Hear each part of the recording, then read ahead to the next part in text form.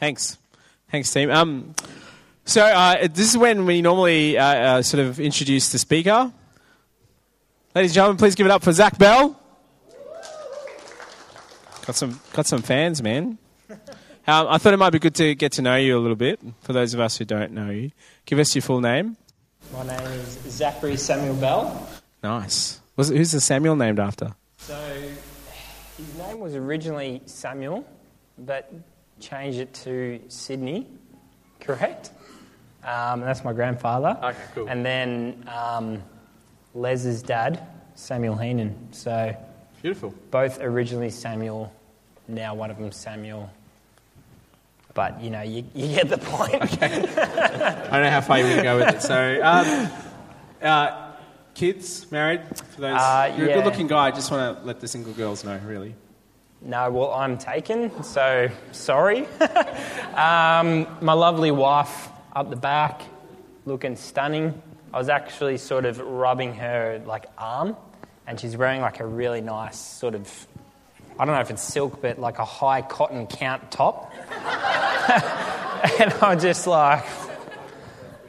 there was, I don't know, I just had a bit of a moment. Yeah. And then anyway... Just remember, the more you talk, less time you have to give you a sermon. So, got Isaiah, he's turning 4 soon, and then Maya's 2.5. Sweet. Mate, just to get to know you a little bit, what I'm going to do is I'm going to give you 2 options, and you need to tell me straight away what would you prefer. Does that make sense? Mm-hmm. All right? And you got to, whatever comes straight to your head. McDonald's or KFC? I think KFC, Twister combo. Sweet. Superman, Batman? Batman. Nice. Winter, summer? Ooh. Summer. Nice. Trev's you better say summer. Now, if you had a choice, would you rather have a body with skin only or just bones? Skin only, you say? Yeah, or just bones. Just bones. Just bones, nice. Good choice, yep. Blue or red? Blue. Isaiah or Maya? Laura. Nice. I'm going to pray for Zach. I'm going to pray for us. Father, I want to thank you for this man. I thank you for his heart to share what you've been teaching him, and particularly in regards to your love for us.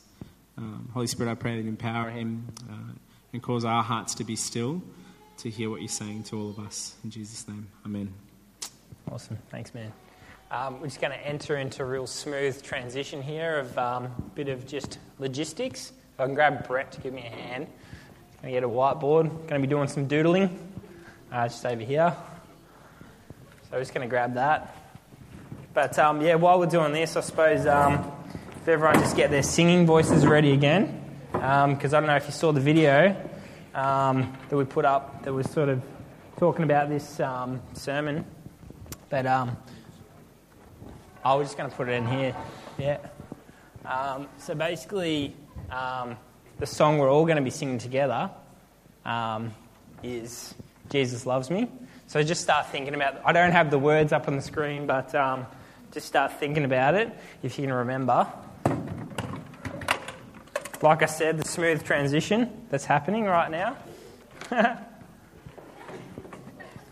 I promised a smooth transition. This is one of the roughest transitions to happen in history ever. Just stand behind there. Just get behind here? Okay. May as well introduce myself again. All right, so that's that. Hopefully no one can see that.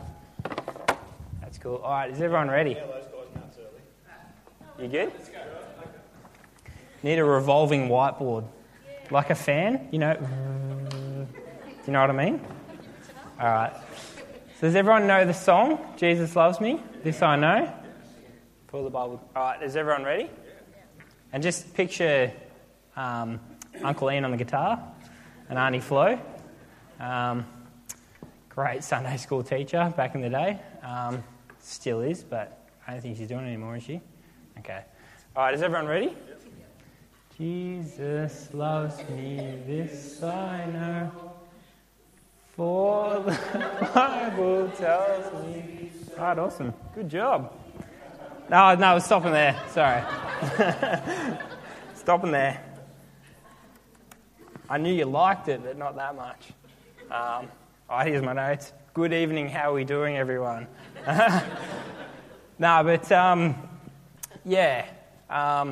Hopefully everyone's really excited about what God has in store for us tonight. Just going to pray again, just to sort of settle the old nerves. Here we go. Jesus, we ask that you help us tonight. Help us to see you and your word, and help us to feel you. Help us to experience you. And we ask, Holy Spirit, that you fall upon us tonight in just new and fresh ways, and flood it out into our hearts, and just really take control of our minds and take control of our soul. In Jesus' name, amen. All right. So, tonight, we're going to be focusing on the fact that Jesus loves us. I don't know if you picked up the vibes. Probably seems like a bit of a Sunday school sort of a topic, but you actually start going through the Bible and focusing on God's love. And I'm just like, why on earth did I choose this topic? It's pretty much like you got to try and unpack the whole entire Bible in about 25 minutes, but we're going to give it a go. So, if I can ask a question to you guys, what do you think is more important for you? Do you think that, what do you think is more important for God? God's love for you or your love for God? So just have a think about that for a bit. What does he hold in higher importance? I'm going to say that I think that it's his love for us that is more important than our love for him. I'm going to say that it's actually his love that allows us to love him. And I'm also going to say that if we purely focus on our love for him and disregard his love for us, then that will actually drive us away from him. So we're going to be looking at Ephesians 3. So I think we're going to chuck that up on the screen. If everyone can still see the screen. You can still all see it. Les? See the screen? So, so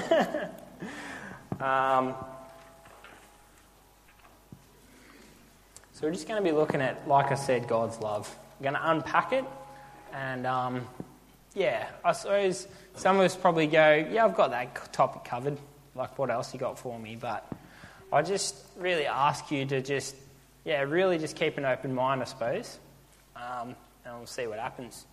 So, Ephesians 3:14-19, if you want to open up to there. It's up on the screen. I'll just read it. So it says, "For this reason I bow my knees before the Father, from whom every family in heaven on earth is named, that according to the riches of his glory he may grant you to be strengthened with power through his Spirit in your inner being, so that Christ may dwell in your hearts through faith, that you, being rooted and grounded in love, may have strength to comprehend with all the saints what is the breadth and length and height and depth, and to know the love of Christ that surpasses knowledge, that you may be filled with all the fullness of God." So this is our aim tonight. This is our destination. This is where we're going to land, to understand what it means to be rooted and grounded in God's love. So, got some texters with me. So, got the destination over here. I haven't drawn it this big before, so we'll see how we go. That's a tree. Not a very good drawer. I tried to draw an apple before, and I couldn't do that. Not bad at the old love heart, though.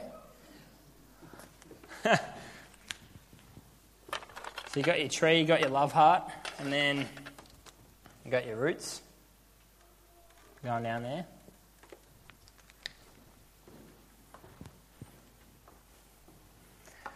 So just to give you a picture of the relevance of what's going on here, a bit of an analogy, if you can imagine. Just imagine like a large oak tree, got a massive trunk, as they do, got quite thick branches and quite a large envelope, would you call it? Canopy? Dan wouldn't be too happy with me.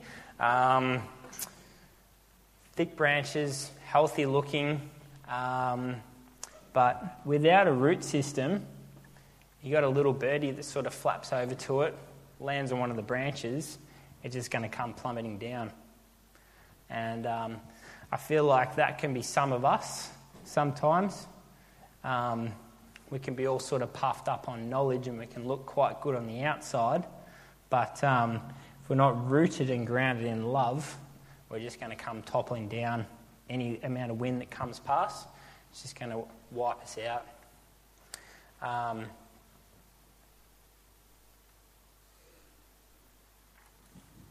It was actually pretty funny seeing the video of myself on Facebook. I didn't realise how much of a ochre Australian bloke that I was until I saw it in my plumbing clothes up against a timber shack. It's like, jeepers, absolute full-on Aussie. But, you know, I'm prepared to embrace that now, so that's good. But this is where we're going to land. This is our destination, if everyone can see. But I want to sort of backtrack a bit, sort of like a bit of a Star Wars scenario. They started in like episode 5 and 6, and then they went back to like episode 1 and then 2 and 3. I think now they're making like 6 and 7. It's going to be a bit of a sermon like that, so you have to bear with me. But it'll all make sense at the end, so, well, I hope it does. All right, so the next verse we're going to be looking at is still in Ephesians 2, 1-3. So it says, "And you were dead in your trespasses and sins, in which you once walked, following the course of this world, following the prince of the power of the air, the spirit that is now at work in the sons of disobedience, among whom we all once lived in the passions of our flesh, carrying out the desires of the body and the mind, and were by nature children of wrath, like the rest of mankind." So, what does it say? It says, we were dead.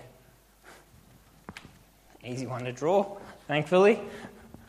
It's a bit of a sombering sort of a thought, a bit of a nice sort of analogy here going on with the hearts and the trees, but, you know, then it's talking about, hang on a second, you were dead.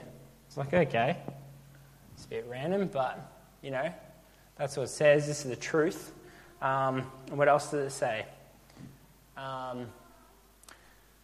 Just a little bit down in verse 2, following the prince of the power of the air. So who's up here? The prince of the power of the air, which is, of course, the evil one. And, yeah, we were children of wrath. Doesn't sound very nice, but that was our situation. But unfortunately, we've got to go back even further. So back, I think, to the beginning to get a little bit more context. Way back to the garden in Genesis. So the actual original design of the human race, Adam and Eve, God put them there, and he actually gave them rule over the entire earth. But in only 3 chapters, they managed to stuff it up. So the evil one comes along, a little bit of temptation. They eat the apple, and they actually, in that moment, have handed over their rule and their authority over to Satan. So now he is the one who actually has rule on earth. So, like I said, I can't draw an apple, but I can draw a Pac-Man.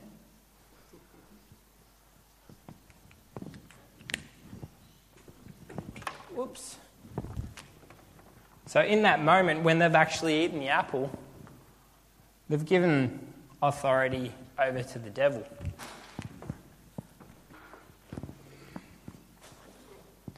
So the apple's been eaten. We're dead in our sins. We're following the prince of the power of the air.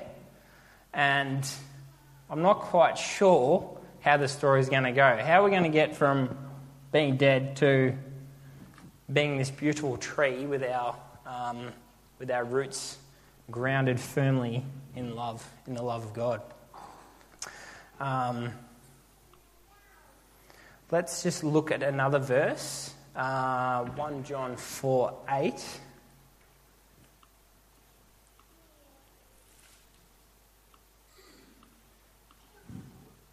It's up on the screen. Anyone who does not love God does not know God, because God is love. All right, so now it's starting to get a little bit more fun, a little bit more what we've come here for. So God is love.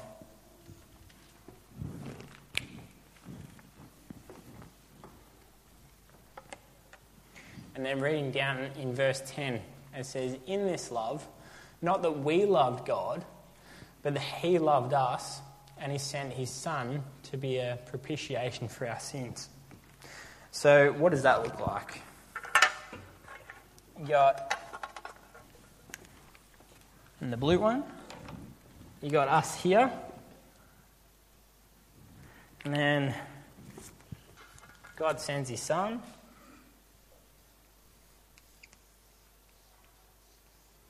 That's a cross.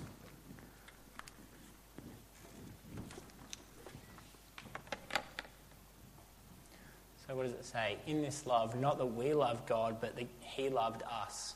And he sent his Son as a propitiation for our sins. So you've got God is love, and his love is actually heading in our direction, which is awesome.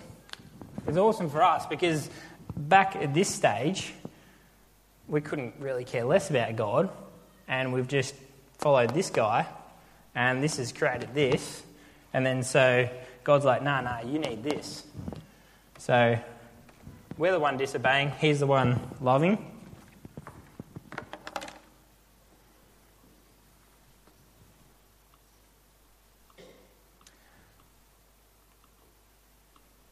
And if we can just go along to back to Ephesians 3,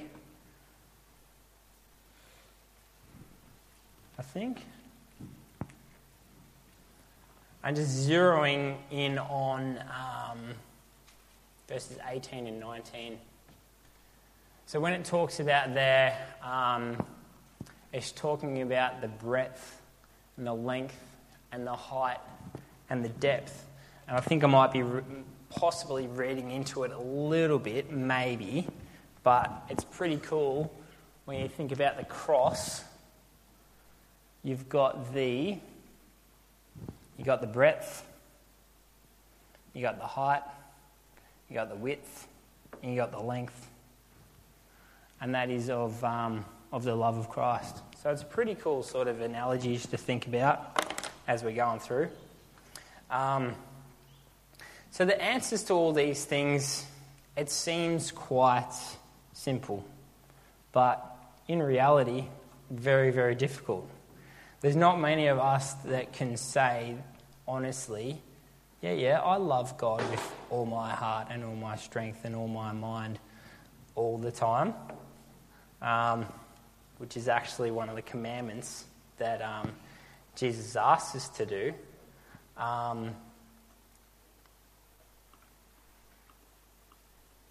But what's actually more crucial than that is the fact that God loves us. The fact that we're actually commanded to love him is actually when the Pharisees are asking Jesus, okay, what is the greatest commandment?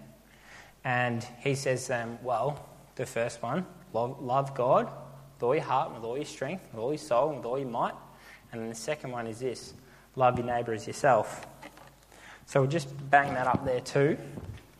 So you've got, all right, we've got to love God and we've got to love others.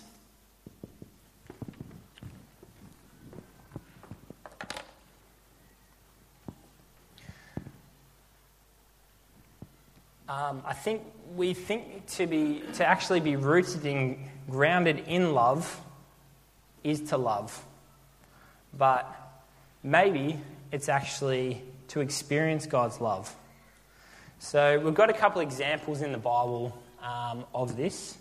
We've got John, who wrote John, and 1 John, and 2 John, and 3 John. And he's actually the self-acclaimed disciple who Jesus loves. And in his gospel, he refers to himself as the disciple who Jesus loves. Sounds pretty arrogant. Sounds like he's thinking he's quite high and mighty. But it's actually true.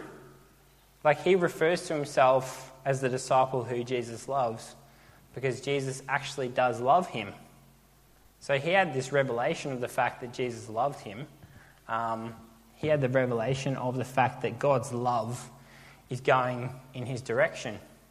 Whereas you got Peter, who we actually turn to there it is, up on the screen. We'll just read it. It says, Simon Peter said to him, Lord, where are you going? Jesus answered him, where I'm going, you cannot follow me, but you will follow afterward. Peter said to him, Lord, why can I not follow you? I will lay down my life for you. And Jesus answered, Will you lay down your life for me? Truly, truly, I say to you, the rooster will not crow till you've denied me 3 times.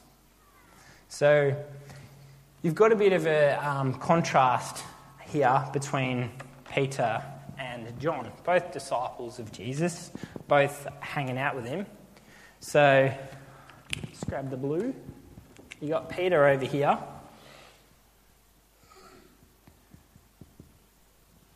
He's going, he's loving God, obviously, because he's going, I want to lay down my life for you. And then Jesus is like, will you lay down your life for me? I'm thinking he's like, I don't think you're going to, because you're actually going to deny me 3 times, pretty soon. And then you got John, the self-acclaimed disciple who Jesus loves. What's he doing in this setting? He's actually laying on Jesus' chest, next to him, teacher's pet style, and he's there because he knows how much Jesus loves him. That is purely the only reason. So he's feeling the love of God going towards his direction, whereas Peter is thinking, I love you, God. I love you, God, with all my heart, with all my strength, with all my soul and all my might. I'm even willing to lay down my life for you. And what does Jesus say? Truly, truly, I say to you, the rooster will not crow till you've denied me 3 times. So who's got the right answer here? Who do you think is the one who has actually got it right? And it's funny because we know here, because it says that you will deny me 3 times, and Peter actually did. And the fact that he loved God in that way, it actually drove him away from God, from Jesus, and he denied Christ, and guilt, shame and condemnation was just absolutely flooding on top of him. And he's just, in a bit of a pit of despair, really. And then you've got John. He's the only disciple who actually, when Jesus was crucified, he was the only disciple who was actually present when Jesus was hanging there on the cross. So even though he sort of fled initially when Jesus got arrested, he sort of quickly came back because he didn't feel that condemnation, because he had an understanding of the love of God coming towards him. And then he actually returned a couple of hours later and was actually present when Jesus was actually getting crucified. So if we think of it in terms of our example, if we focus our lives on, oh yeah, I love God, I love God, I love God, it's not necessarily the thing that's going to help us get through. Whereas if you take John's example and you actually have a bit of an awareness of, okay, it's God's view on me is not really dependent on how much I love him. It's really dependent on how much he loves me.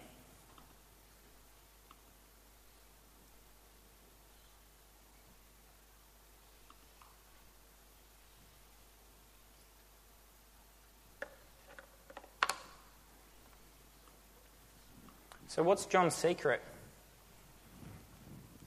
What do you reckon he knew that the other disciples didn't know? And how do we move from a position similar to Peter of attempted performance-based love, which leads to failure and condemnation, to actually be able to imitate the relationship that John had with the Father, constantly feeling the love of God flowing towards us, causing us to not only love God like Peter wanted to, but also love others. John was actually rooted and grounded in love, and this experience that he actually had of the love of God coming towards him meant that he was actually able then in return love God. And if we bring up Ephesians 3 again on the old slide, if it's possible. Oh, there we go. That's good. So when it says, to know the love of Christ that surpasses knowledge, it's like, hang on a second. This is not just this is a more than a knowing thing. Do you know what I mean? And the word for know is an actual, real, intimate knowing, like similar to, but not the same as, sexual intimacy.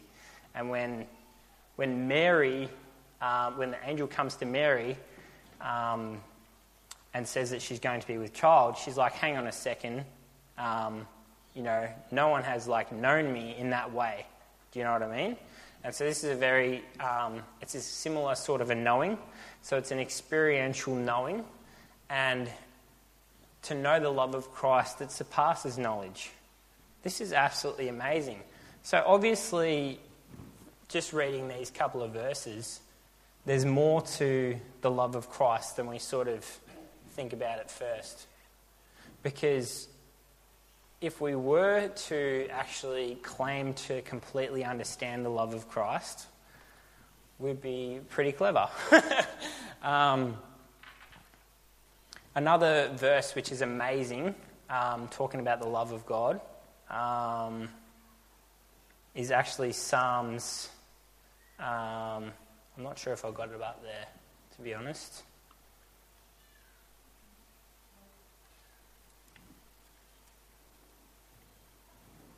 I think it's Psalms. I'll just look it up.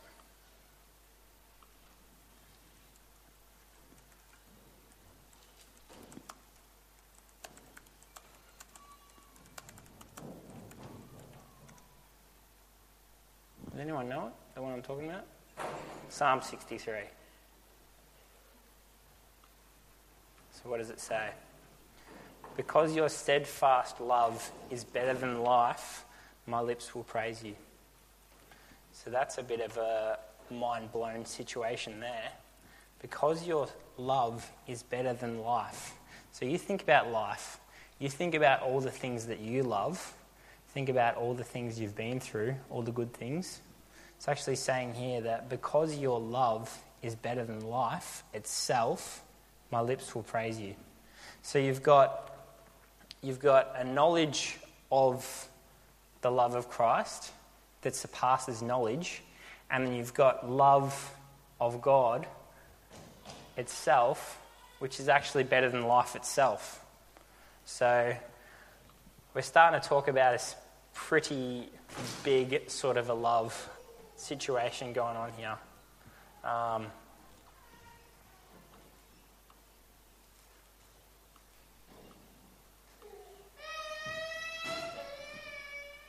my son, by the way.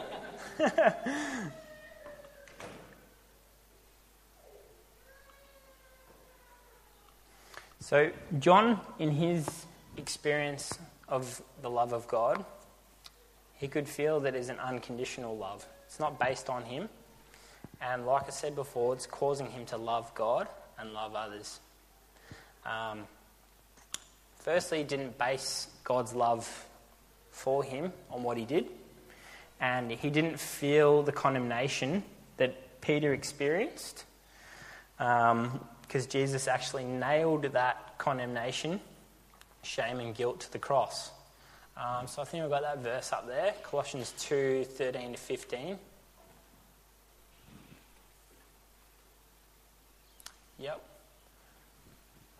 And you who were dead in trespasses and the uncircumcision of your flesh, so tombstone over there, by cancelling, God made alive together with him, having forgiven us all our trespasses, by cancelling the record of debt that stood against us with its legal demands.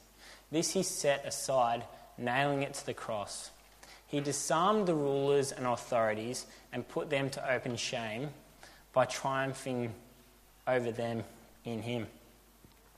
So, in this act of what Jesus has actually done on the cross, not only has he provided a way for us to actually have a relationship with God again, but he's actually disarmed Satan, who is the prince of the power of the air. He's actually disarmed him and he's put him to open shame. So no longer can Satan actually accuse us and throw condemnation, guilt and shame in our direction, but he is actually the one who's been put to open shame. So, don't know what colour I'm up to, but I suppose it doesn't matter anymore. So what's happened is that Satan's lost all his power, which is amazing. I've got nothing else to draw. That's good.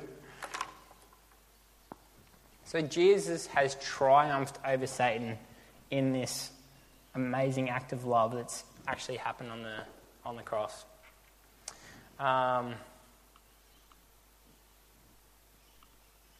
And just bring up Romans 8 as well, just to put the nail in the coffin, so to speak, as they say.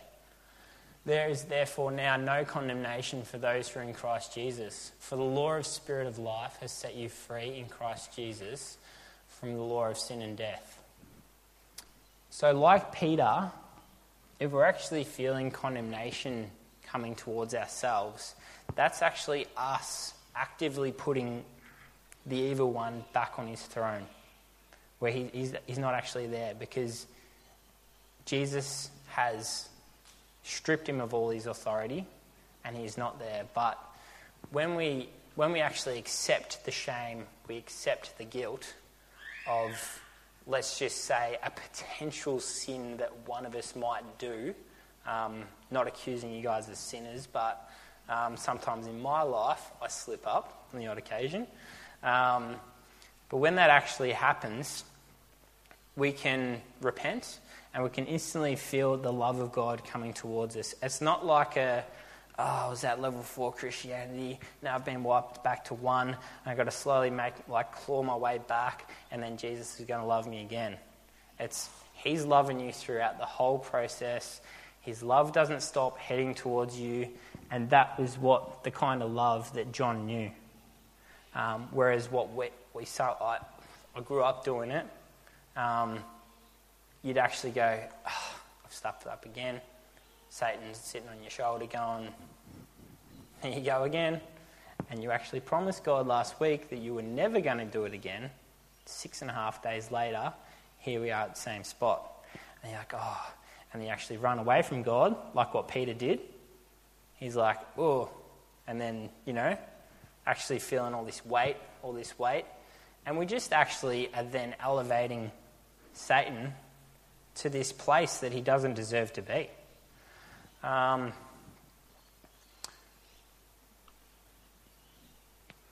We actually crown him all over again and allow this condemnation to actually affect us. Whereas clearly we can read it, there is therefore now no condemnation for those who are in Christ Jesus. And that is something that it's not a bad thing to wake up and actually say to yourself when you're looking in the mirror. Do you know what I mean? Because it's so easily, like we can all easily just fall back into that trap all the time. So what is actually John's take on the love of God? We'll just open up 1 John 4:18. See what John has to say about it. There is no fear in love, but perfect love casts out fear. For fear has to do with punishment, and whoever fears has not been perfected in love.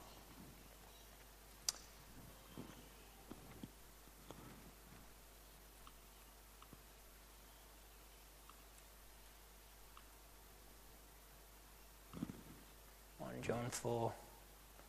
I'll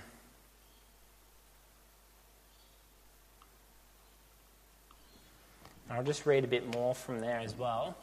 What verse is that? 18. Oh, there it is. Verse 19. Sneaky little guy. So it says, and I haven't actually put it up there, but you're just going to have to trust me on this. It actually says in verse 19, we love because he first loved us. So that's a bit of a John-style love going on there. That's a bit of the situation that he was in. His friend, Jesus, is getting hung up on the cross. And he could feel the love coming towards him from God. And that actually enabled him to love. Glad I found that. Just put me on the spot there. So back to Ephesians 3. And so now you're wondering, okay, what's the gap? Because we've gone on a little bit of a journey. We got to John with the love heart, and then you've got the tree with the love heart here and the roots going down. Like, how are we going to bridge that gap? All right, well, this is where it gets a little bit practical, I suppose. So if you want to just maybe turn to Ephesians 3 if you got your Bibles, just so you can have it open. But we're going to go to the next slide, just a couple of steps. A couple of practical things are going to help us. So step 1, being rooted and grounded in love. Stop boasting of your love for God. Start boasting of his love for you. This is a little example you could potentially say. Hi, I'm Zach, the plumber who Jesus loves. That would be completely true. It sounds a bit weird, but it's completely true. Put yourself in that sort of little situation. It's like, hi, I'm Leslie, the managing directors of Bell Real Estate's assistant who Jesus loves. Step number 2. Surrender your performance. So, like Peter, I love you, God. I'll die for you. He's not really interested in that. Be still and know that he is God and that he loves you. And allow that love to actually transform you and then act out of that place. This is another little practical thing we can do. I want you to this week, if you remember, every time the sun hits your skin, every sunset and every sunrise, let this be a reminder of God's love for you. The warmth of the sun on your arm as you're driving along in your car. His love beaming towards you, allowing you to love him and love others. That's just something that I heard a sermon talked about that, as in the actual sunlight. And you think about it hits your skin, you're like, oh, that's nice. Oh, yeah, God loves me. It's just something I've been doing. I don't know if you guys think that's weird, but you probably already do it. All right, next slide. Step 3, prayer. So if we actually look about back in Ephesians 3, what does it say? This is Paul. Oh, whoops. Come on. Oh, you. That's all right. I think I know it anyway. Step 3, prayer. This is actually Paul praying for the Ephesian church. So if he's praying for us and he wants this for us, I guess it's not a bad idea that we actually pray for it ourselves. So I've sort of put it like back in our shoes, so to speak. So praying for ourselves what Paul is praying for us. Lord, I pray that you strengthen me with power in my inner being, so that Christ may dwell in my heart through faith, that you cause me to be rooted and grounded in love, that I may, with all the saints, comprehend/know your love and be filled to all your fullness. So just on that one, and it's interesting to look at the word comprehend, because in some other translations, and if you look into the Greek and whatever, it's actually sort of like more like an apprehend. So if you're going to picture like a couple of police officers apprehending a criminal, they're not sort of doing it lightly. You know what I mean? Like, you got one guy who's probably got a gun. You got another guy with a, what are those, tasers? You got another guy with some capsicum spray. And then you got another guy who's like lined him up from 50 metres away, tackles him. They put him in handcuffs, throw him in the back of the divvy van. This is the type of comprehend that it's actually talking about. It's like seize, take hold of. Do you know what I mean? And the other awesome thing that it's talking about, and that it says there, that I may with all the saints comprehend. So as a church, as a collective body, we're supposed to be going on this journey together. And in terms of the love of Christ, we're supposed to take hold of that and seize it collectively together. So we're actually journeying together on this. So I think that's pretty cool in terms of our union that we share together. And be filled to all your fullness. So that's just like mind blown. Don't know how that works, but let's leave that for a whole nother sermon. Do you know what I mean? Because I don't even get that yet. So, yeah, anyway. Step 4, taste and see. So this is a good verse that Laura actually brought to my attention. Psalm 34:8. Oh, taste and see that the Lord is good. So when it's talking about tasting and seeing, that's obviously an experience sort of a thing, you know. You're actually tasting the love of God. You're seeing it. But we might be able to actually slot in there, oh, experience and believe that the Lord is good.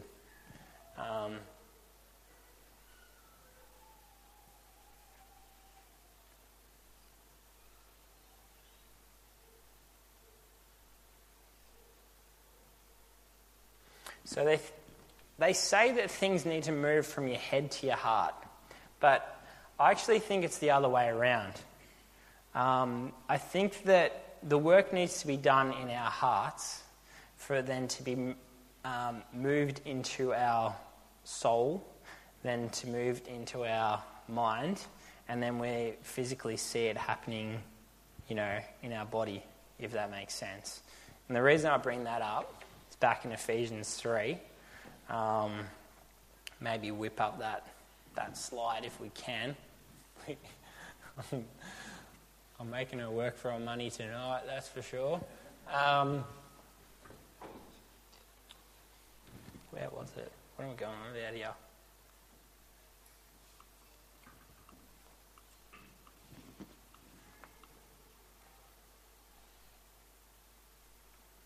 Okay, sorry.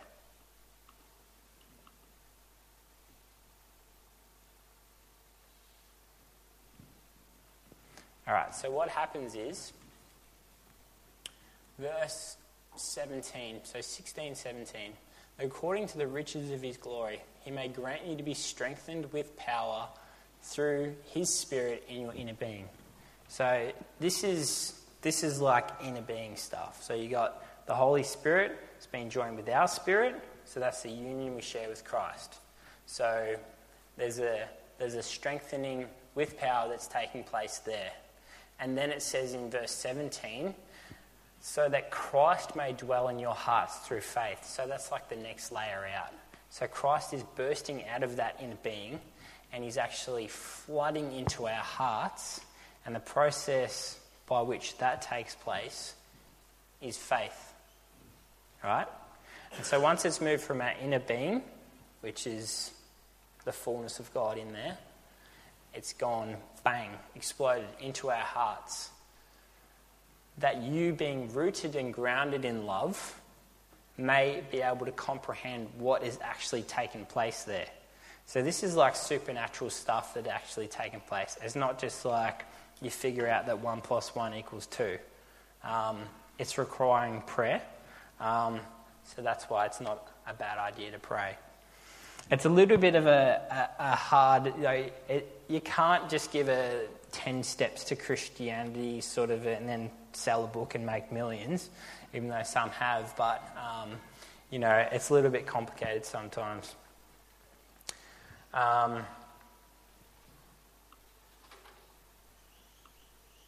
So this whole idea, this topic, the love of Christ, it's massive.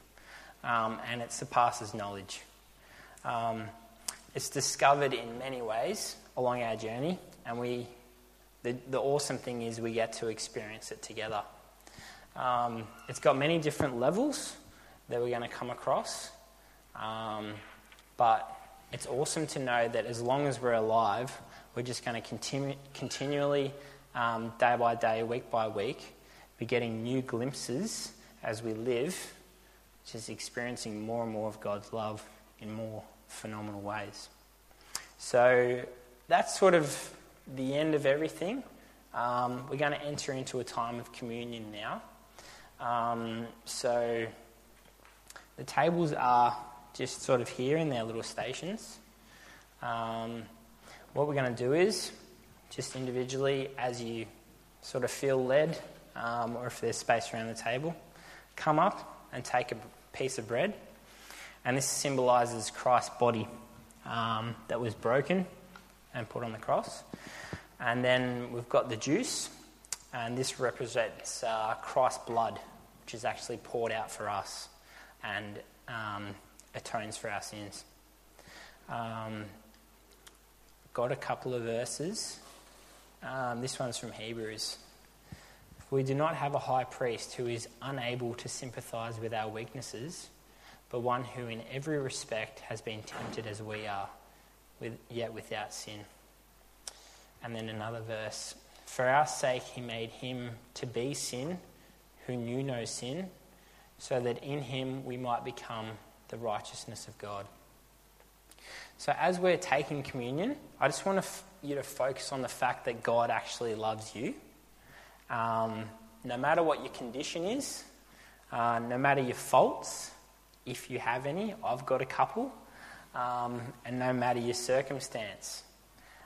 If you've never experienced the love of Jesus before in your life, I encourage you to go and have a chat to Shabu or John, or if you know who Nathan is, they're the pastors here. They'll be able to pray with you and guide you through some stuff. So I'm just going to pray for that. There's going to be a little bit of a song playing over the speakers, pretty sure. And yeah, thanks for listening. I'll just pray. Dear Lord Jesus, thank you so much for how awesome you are.